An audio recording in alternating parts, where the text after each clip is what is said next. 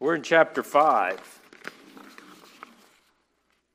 of 1 Peter. I guess we ought to talk about where we want to go. We want to go on just to 2 Peter to finish Peter's writings. We can do that, and then we have to figure out where to go from that point on. In chapter 5, we're going to close out this letter. We might even, we probably won't tonight. Chapter 4, verse 17, it is time for judgment to begin at the household of God, is how, in that section right there about suffering, Peter stops and says, if we're going to be judging, if we're ever going to be judging, you know, there's that sense in which we tend to try to judge the world. We know what everybody ought to be doing. At times we forget maybe God is the judge of all peoples. We're called to be mercy, agents of mercy, to show and to bring mercy into the world, whether it be with believers or unbelievers. And again, if we do judge, we must judge ourselves first. We're going to bear a greater responsibility, because to whom much is given, much is required. And we have been given so much as recipients of the grace of God. There's no room for us to be judgmental.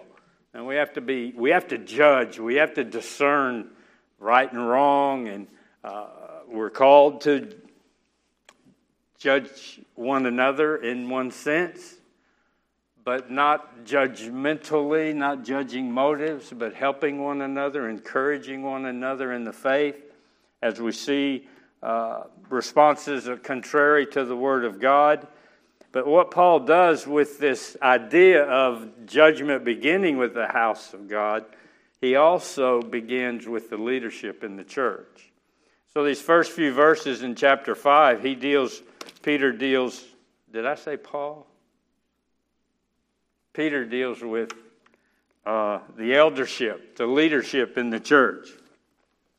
Let's read just the first few verses. So I exhort the elders among you, as a fellow elder and a witness of the sufferings of Christ, as well as a partaker in the glory that is going to be revealed. Shepherd the flock of God that is among you, exercising oversight, not under compulsion, but willingly, as God would have you. Not for shameful gain, but eagerly. Not domineering over those in your charge, but being examples to the flock. And when the chief shepherd appears, you will receive the unfading crown of glory. Likewise, you who are younger, be subject to the elders. Clothe yourselves, all of you, with humility toward one another. For God opposes the proud, but gives grace to the humble. It seems to me that's a bad paragraph break, but we'll leave it at that. These first few verses of chapter 5, Peter, and then along with Paul, I have some scriptures there that I'm going to run through a few scriptures tonight here on this eldership. Just as we talk about where we are at Providence, as we understand the Bible teaching about eldership, and what we see in chapter 5, verse 1 and 2, really, maybe down into verse 3, in admonition to us, but that the office of elder is really kind of a threefold position, a threefold office. It's elder, it's pastor, and it is overseer. That's the words that are used in ESV, I think, and in mostly in New American. Sometimes it's bishop if you have the King James or the New King James. But these three words that where elder seems to be the position, then the shepherd or the pastor is the idea of feeding the flock, teaching the flock the Word of God, and then the overseer being the one who is in, the Word is kind of a supervisor, a superintendent, kind of overseeing the life of the church. Here in 1 Peter, we have all three of those ideas in this one passage.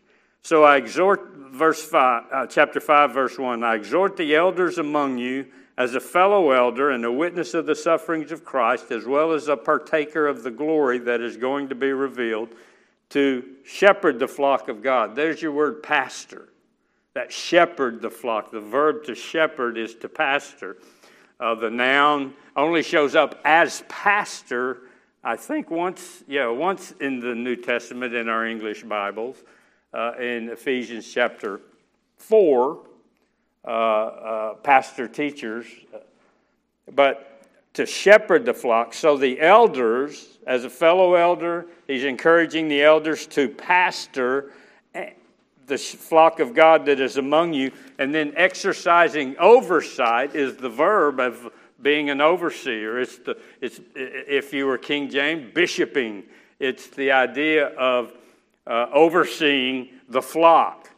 As you teach them, you're responsible for them as elders, and the elder is just sort of the office.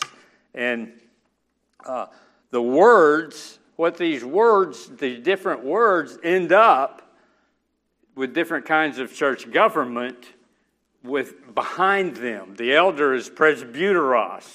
So what does that tell us?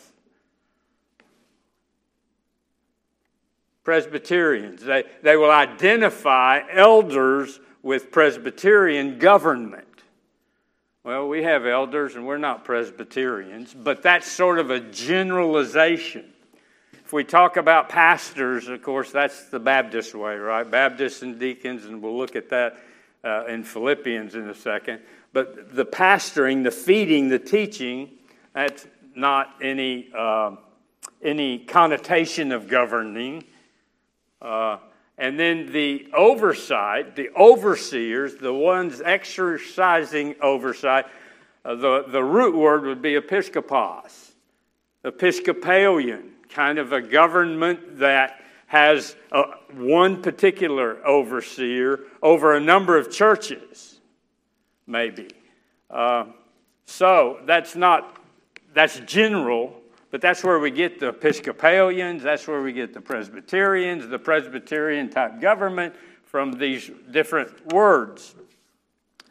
In 1 Timothy chapter 3, the saying is trustworthy. If anyone aspires to the office of overseer, he desires a noble task. And then that's the 1 Timothy 3 that gives the qualifications for an elder. But it's the office of overseer.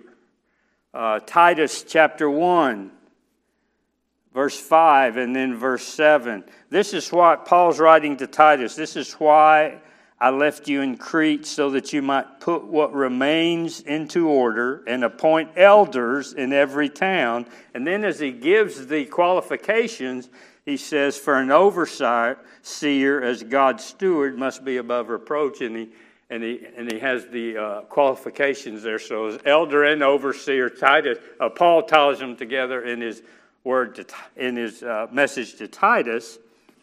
In Acts chapter 20, as Paul is going to Jerusalem after the third missionary journey, he is trying to hurry back to Jerusalem to meet one of the feasts, one of the festivals. And so he sails past Ephesus. He stops at the port of Miletus and calls the elders of Ephesus to come see him there because he doesn't want to get tied up with the people in the church there where he spent so much time. And he calls the elders of the church to come to him. And then as he admonishes them and encourages them where he's on the beach with them, he tells them, look, we're not going to see each other again.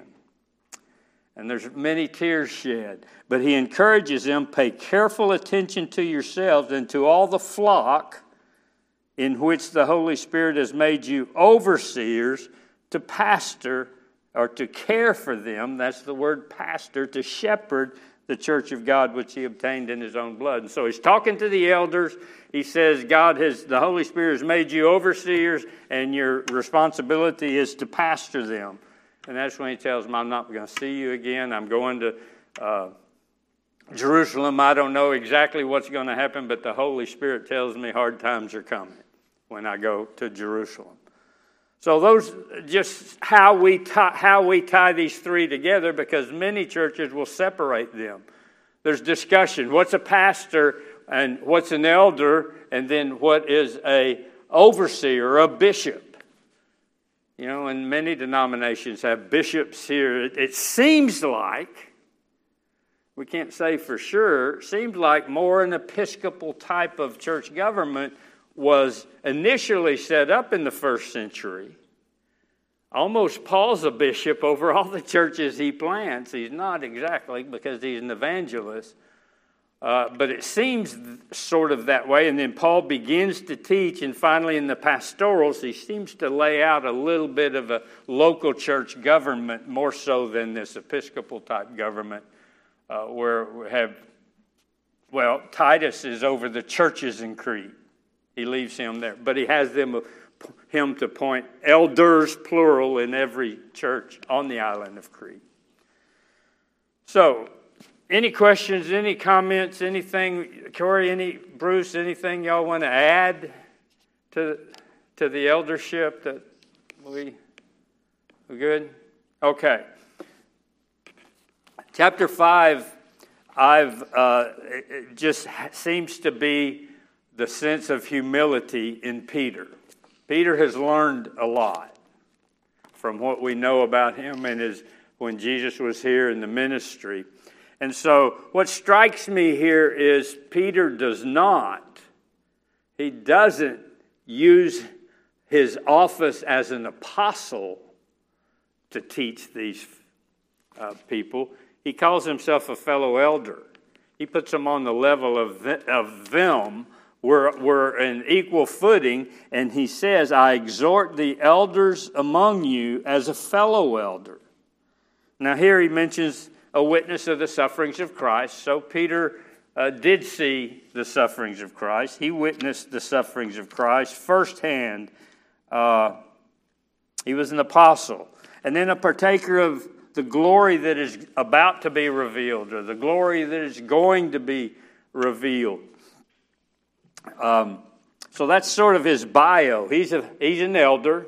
He's a fellow elder. He's a witness of the sufferings of Christ. He's a partaker of the future glory. And then his example, that he calls himself a fellow elder. So here's our example. Here is these who are dispersed over into Asia, Galatia and Asia, in those areas that he's writing to. And he calls them to shepherd the flock of God that is among you. Pastor the flock that is among you. Tend the flock. Ephesians chapter 4. He gave some as apostles, prophets, evangelists, the pastor and teachers to equip the saints for the work of ministry. So there's 4 offices that he gave to the church. Apostles. Do we have any more? Well, the church down the street has a name. Yeah. The one requirement that makes apostleship void is eyewitness, right? At least from Acts chapter 1, when they went to replace Judas, one of the requirements was he was with us. He was an eyewitness of the sufferings of Christ, of the ministry of Christ. No apostles. Prophets. The office of prophet? No. The spiritual gift of prophecy? Yes. Just a foretelling of the Word of God. There's no prophecy given from God that's going to be fulfilled in the future. New revelation in the office of prophet. But then there's evangelists. Not sure exactly how Paul is using evangelists. Here he tells Timothy, as the pastor in the church in Ephesus, as one of his fellow workers in the spreading of the gospel, he tells Timothy to do the work of an evangelist, which we're all called to do. I would tend to lean toward evangelist in the first century being exactly what Paul did, sort of a church planter. Paul's not pastoring any churches. He plants churches, he gets the church going, and then he goes on. Itinerant type ministry. Not what my modern day Baptist experience of evangelists, which is itinerant ministry, but they just go around. Usually an evangelist is a parachurch kind of a ministry that's not tied particularly. He may be a member of a church, but it's a ministry that is on the side of the church and goes about to different churches preaching the gospel in evangelistic type settings. Not as popular as it was 30 years ago, maybe. Certainly not as popular as in the 70s and 80s. But yet, the evangelistic, I don't know if it's an office anymore, but there are evangelists. And we're all called to do the work of an evangelist. And then the pastor-teacher, we see that as tied together in one position, one office, pastor-teachers. All elders, all pastors, all overseers are to be apt to teach. Now, that doesn't mean that every elder must be able to stand up and teach a large group of people.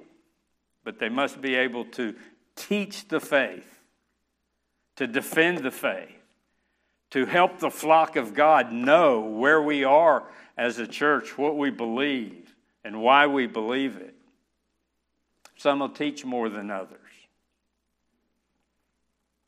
Of course, you go to the Presbyterians, and they have two kinds of elders, ruling elders, the elders who rule well, and then teaching elders.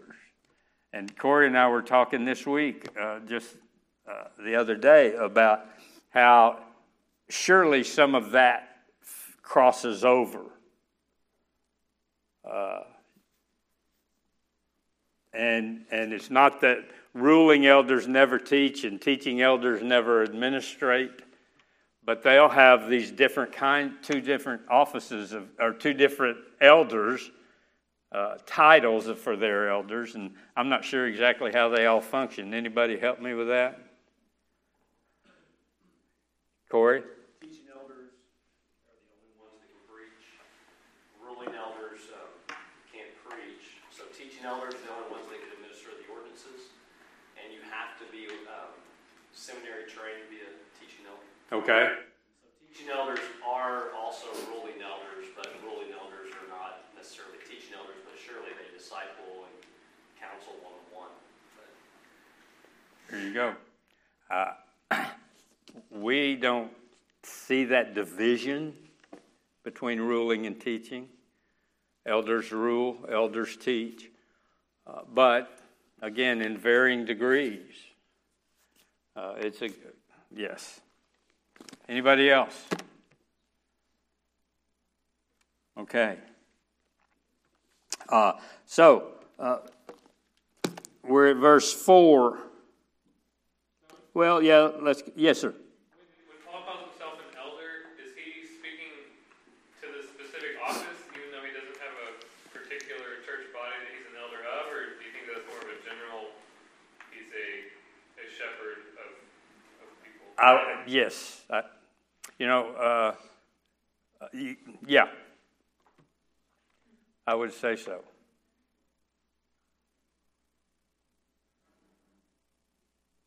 Peter here is an apostle and an elder. I think we probably make some lines they haven't drawn yet in the first century.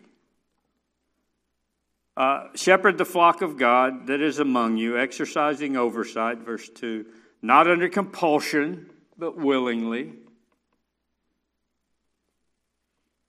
as God would have you, or according to God, God's way, not for shameful gain, but eagerly. So willingly and eagerly, not dutifully, delightfully, serving delightfully. Jesus John chapter 10, this reason the Father loves me. For this reason the Father loves me, because I lay down my life that I may take it up again. No one takes it from me. I lay it down of my own accord. I have authority to lay it down. I have authority to take it up again. And I've received this charge from my Father, he says. But he is willingly, voluntarily, has taken this on as our example.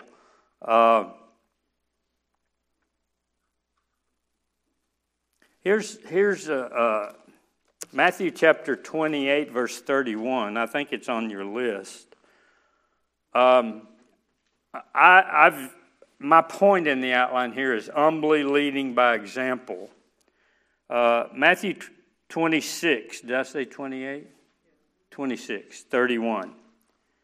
Then Jesus said to them, you will all fall away because of me this night, for it is written, I will strike the shepherd, and the sheep of the flock will be scattered. In application, the devastation on congregations that lose their shepherd for various reasons.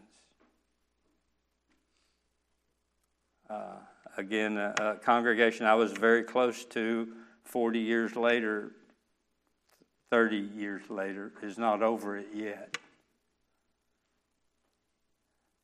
Hebrews 13 tells the leadership that they will give an account. This is so very important. The leadership affects the congregation so much. And I know this is Jesus saying, I'm going to strike but the shepherd is struck, and what happens to the congregation, to the disciples, the apostles? But they all forsake him and flee. And so I think we can legitimately think of it that way, the importance of church leadership. Now, shame, that's no excuse for a congregation to fall apart. That's no excuse for these apostles to flee. He had told them it was going to happen. But the impact of the moment, the situation that comes up. So humbly leading by example is so very important. In fact, in Jude 1:12, these are blemishes on your love feast, these false teachers, as they feast with you without fear, looking after themselves. That's the word shepherding. They're pasturing themselves. And so Jude goes on and says, they are waterless clouds swept along by winds, fruitless trees in late autumn, twice dead, uprooted. They're shepherding themselves and not the flock of God. And so they are deemed to be heretical, deemed to be terribly harmful to God's kingdom. And then verse 4, just stop me if you want. And when the chief shepherd appears, you will receive the unfading crown of glory. No elder, no pastor is in charge. We answer to the chief shepherd. All leadership answers to the chief shepherd. 1 Peter 2:25, you were straying like sheep, but now have returned to the shepherd and the overseer of your souls. Jesus is the shepherd and the overseer. And when we come to Christ, we become part of the flock. Then in this local situation here, the local situation, Christ is the head of the church. The chief shepherd, when he appears, these leaders who are faithful will receive an unfading crown of glory. I'm not sure what that means exactly. I'll let you figure out the different crowns. It's God's grace. Whatever we get at the end, it's God's grace. Whatever anybody gets. And we all have some sort of crowns.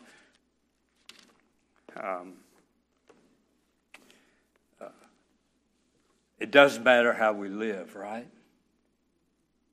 And it does matter whatever the reward system is that I personally have a hard time understanding. You know, John says, don't make sure you don't lose your reward. We know that doesn't mean you can lose your salvation, but there are rewards that are handed out at the second coming of Christ when he returns, and they'll just be apparently abilities to cast at the feet of Jesus in worship, to return to Christ in gratitude and worship. But anyway, there's this promise right here from the chief shepherd. When he appears, you will receive the unfading crown of glory. When you exercise oversight, when you shepherd the flock of God as God would have you. So there's some reward to faithfulness. Looking to and motivated by that future glory, that unfading crown of glory. The reward for those who feed the sheep, execute the office according to the Word of God. Then the rest of the chapter, as he's talking about serving and or leading in humility, he lays out a series of commands, a series of encouragements, a series of charges that I just noted as humility in action. Here is humility in action. Verse 6, humble yourselves. Verse 5, likewise you who are younger, be subject to the elders. Clothe yourselves, all of you, with humility toward one another, for God opposes the proud, but gives grace to the humble. Humble yourselves, therefore, under the mighty hand of God, so that at the proper time he may exalt you. I can't be sure. Seems to me he moves from the office of elder in verse 5 to a more either age-wise or maturity-wise use of the word elder in a more general term. Maybe that's not right, but it seems to me what he does here now is he says, you who are younger, be subject to the elders. He does say the elders. Clothe yourselves, all of you, with humility. And so there's this call here for humility and humbling ourselves at least to the older, more mature folks for these younger men. And maybe it's to the elders themselves. But he says, clothe yourself with humility. Makes me think of our clothing. Our righteousness is nothing but filthy rags. And would you dare stand before God in your own righteousness? So many think that they can. Well, he says here, and clothe yourselves with humility toward one another, for God opposes the proud and gives grace to the humble. The redeemed are clothed by the righteousness of Christ. You remember the first act of redemption. What was the first act of redemption? Where God seeks out Adam and Eve, and he clothes them with the skins of the animals. They're guilty. They fled. They hide from God because they're naked in their guilt. They're ashamed.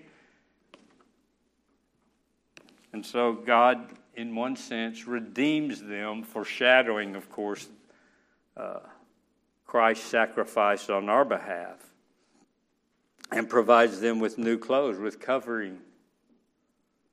And so we're to clothe ourselves with all humility toward one another.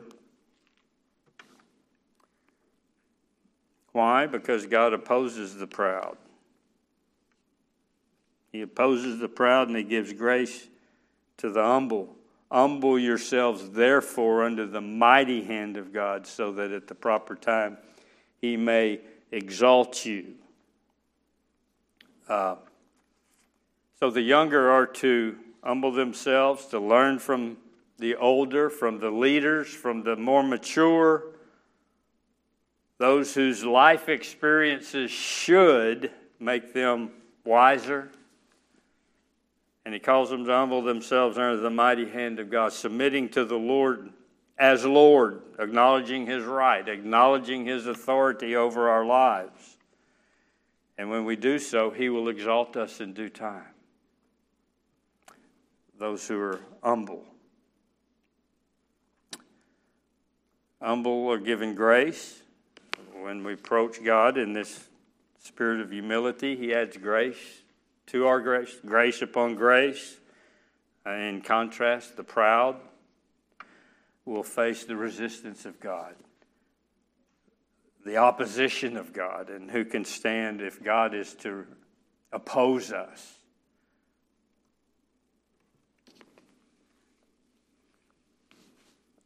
Humble yourselves under the mighty hand of God, so that at the proper time he may exalt you.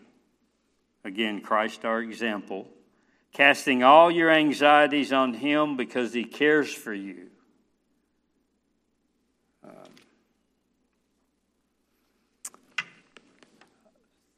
This table right here will probably remember. This table right here might remember, no one ever cared for me like Jesus. You remember that song? James remembers it. There's no other friend so kind as he. No one else could take the sin and darkness from me. Oh, how much he cared for me. Cast your cares upon him because he cares for you. Now take your responsibilities serious. And then things you're concerned about but not responsible for, give them over to God. How you learn? Find illustrations in all kinds of places. Mark Twain says, I'm an old man. I have known a great many troubles, and most of them never happened. All right? Isn't that what Jesus taught us that principle. Mark Twain learned it from the Bible, I'm sure. But he told, what good is it to worry? What good is it? We have responsibilities that we need to be concerned about and we need to fulfill. We need to take those responsibilities on. We need to take them seriously. And with God's help, fulfill them. Too often we try to take on things that aren't really our responsibility. Cast your care on him because, the next verse, be sober-minded and watchful. Your adversary, the devil, prowls about like a roaring lion, seeking him, someone to devour. Resist him, firm in your faith. So cast your care on him because he cares for you. Cast your care on him because the adversary is prowling. And he says, sober up. It's the very word for drunkenness. But surely this is, I think our ESV says sober-spirited, right? Be sober-minded. Be watchful. He says sober up, watch out. The deceiver is lurking. He's on the prowl. He's seeking to swallow you up. And if you're not wary of his wiles, of his traps, of his schemes that Paul talks about in Ephesians 6, you'll fall into his hands because you minimize the chances he'll bother you. We need to know about him. We need to know him according to the Word. We need a sober and vigilant understanding of Satan. You know, some underestimate him and others find a demon behind every bush. You know, the demon of this and the demon of that. But we need a sober-minded, vigilant, alert understanding of the nature of Satan. Peter says this because Peter knows there was a time when Peter was not watchful and was not sober-minded. Right? Jesus says, Peter, Satan has asked to sift you.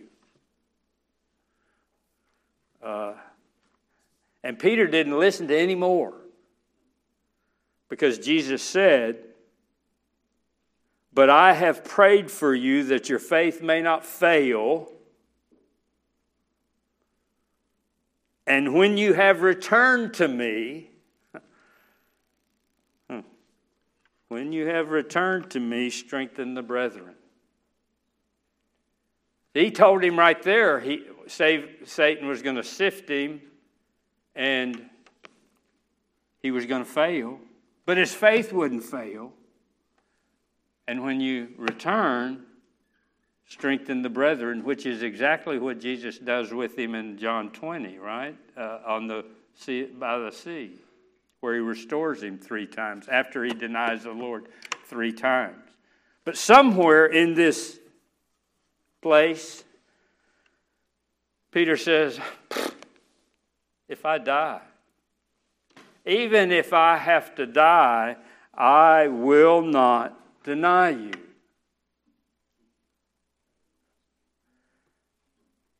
Listen, on our own, we are outmatched by Satan and his evil emissaries. We don't stand a chance on our own.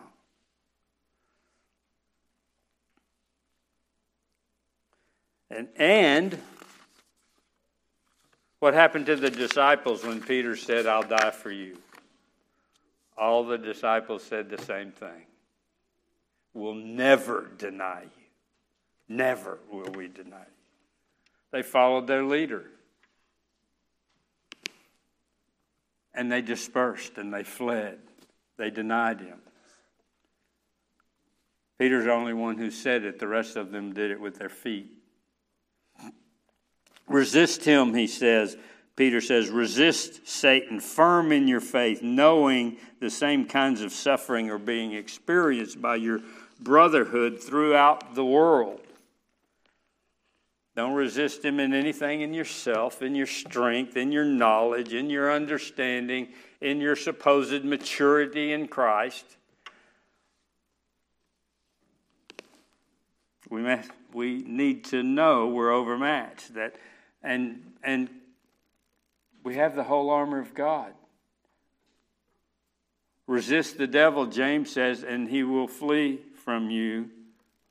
But he says, first, submit yourself to God, and then resist the devil. And here Peter says, firm in your faith, rooted in the truths of God's Word, rooted in what it is that we believe, the doctrines of the faith, students of God's Word. And then we resist submitting to God, rooted in the Word. And then I've added knowing that the same sufferings are experienced by others. There's no temptation that comes upon you that's not common to man. It's what Paul writes to the Corinthians. We're all facing temptations. Our problems are not unique. We're not alone in our trials. He said in chapter 4, don't be surprised at the fiery trial that comes upon you as though some strange thing was happening. You know, for us, we don't face many fiery trials. We face temptations every day. And some of us face harsher trials than others. There are hard trials in this life, even in land where we live, somewhat free, able to practice our faith. Not so here, and Peter's reminding them. These folks are suffering. You know, throughout what we've seen throughout Peter is underlying every passage is this idea of suffering of Christians. They become unpopular. Nero is the emperor. Christians have become unpopular. They're refusing to participate in the culture, in the idolatry, in the immorality. They call sinners to salvation. And they were viewed with suspicion, with hostility, all kinds of things. They were criticized, mocked, surely arrested on false charges. We know Paul's life. His whole ministry was chased here and there, everywhere he went. James writes to the 12 tribes of the dispersion. Hebrew author, for you had compassion on those in prison, and you joyfully accepted the plundering of your property, since you know you have better possessions. And so Peter's just reminding them, look, life is hard for you, but resist the devil. Resist him, verse 9, firm in your faith, knowing that the same kinds of suffering are being experienced by your brotherhood throughout the world. And after you have suffered for a little while, the God of all grace, who has called you to his external glory in Christ, will himself restore, confirm, strengthen, and establish you. Submit to the elders, submit to one another humbly, and now he calls for submission to God. And the submission to God will bring about, the suffering will just be for a little while. I know in the midst of it, sometimes it seems like a long time. The suffering just for a little while. Paul's light momentary affliction, and he suffered a lot. But after you have suffered for a little while, the God of all grace, who has called you to his eternal glory in Christ. I just kind of wrote there, kind of already, but not yet. We already enjoy eternal life and the glory, but not yet. That's a future glory for us. But in the present, the God of all grace, who has called you to his eternal glory, will himself restore, confirm, strengthen, and establish you. So Peter's just pleading to them to look to God for their settling, firm, and secure life. What did Augustine's prayer that made everybody so mad? You know, our hearts are restless till we find our rest in thee. And until we rest in God, we'll never experience this settling, this restoration and confirmation and strengthening and establishment of our life. To him be dominion forever and ever. Amen. That's a benediction, his praise to God. I think Sproul at the end of this section here says, Peter heard the Sermon on the Mount, for thine is the kingdom and the power and the glory. And he closes with this, to him be the dominion forever and ever, amen. And then Peter's goodbyes. By Silvanus, a faithful brother as I regard him, I have written briefly to you, exhorting and declaring that this is the true grace of God. Stand firm in it. Most likely this is Silas, who was with Paul on his second journey, who is now with Peter in Rome, probably the secretary who Peter dictated the letter to, and I guess most likely delivers the letter all the way across the empire to the eastern side to these who are dispersed. She who is at Babylon, who is likewise chosen. I don't know if you remember 1 Peter 1:1, to those who are elect exiles of the dispersion in Pontus, Galatia. So all these who are over in the eastern end of where the gospel has gone, Galatia, where Paul started out on his first missionary journey. What Peter does here is now in the western side of this gospel spread, Paul says, she who is at Babylon, who is likewise chosen, sends you greetings. I read that one said this is Peter's wife. I think it's more likely the church in Rome, with Babylon being a reference, a symbol for Rome. And so he's saying the church at Rome sends greetings to you. They're chosen also, just as you're elect exiles, they're chosen also. They're elect of God. And so does Mark, my son. Every time I read this, every time I read 2 Timothy, my heart is overjoyed because Mark failed so badly, according to Paul, or at least in Paul's mind. I do. I love to see Mark at the end of, at least the end of these epistles. In 2 Timothy 4, this is Paul's very end. Luke alone is with me, writing to Timothy. Greet Mark and bring him with you. He is very useful to me for ministry. On that first journey, you remember, they didn't no more hit the coast after they sailed across the Mediterranean than Mark goes home. And so in one sense, he failed as a missionary, but he found his vocation. He found his ministry. And Paul says, he's useful to me. Peter says he's Mark, my son, probably not his biological son, but a relative. And he found his ministry. He wrote the gospel. Most likely collaborating with Peter.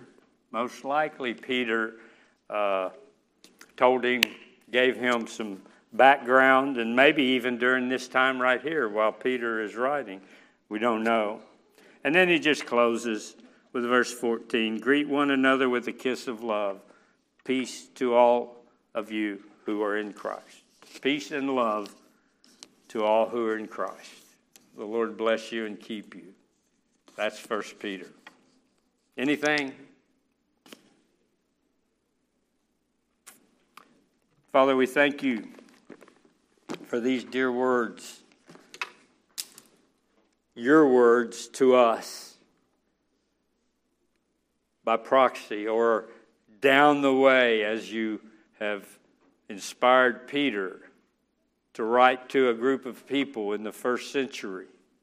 Words that are living and powerful, sharper than any two-edged sword that pierce our souls these 2,000 years later. Lord, we understand that having your whole word, the complete revelation, you expect more of us. Help us to fulfill the call that grace has demanded of us. In Jesus' name we pray. Amen.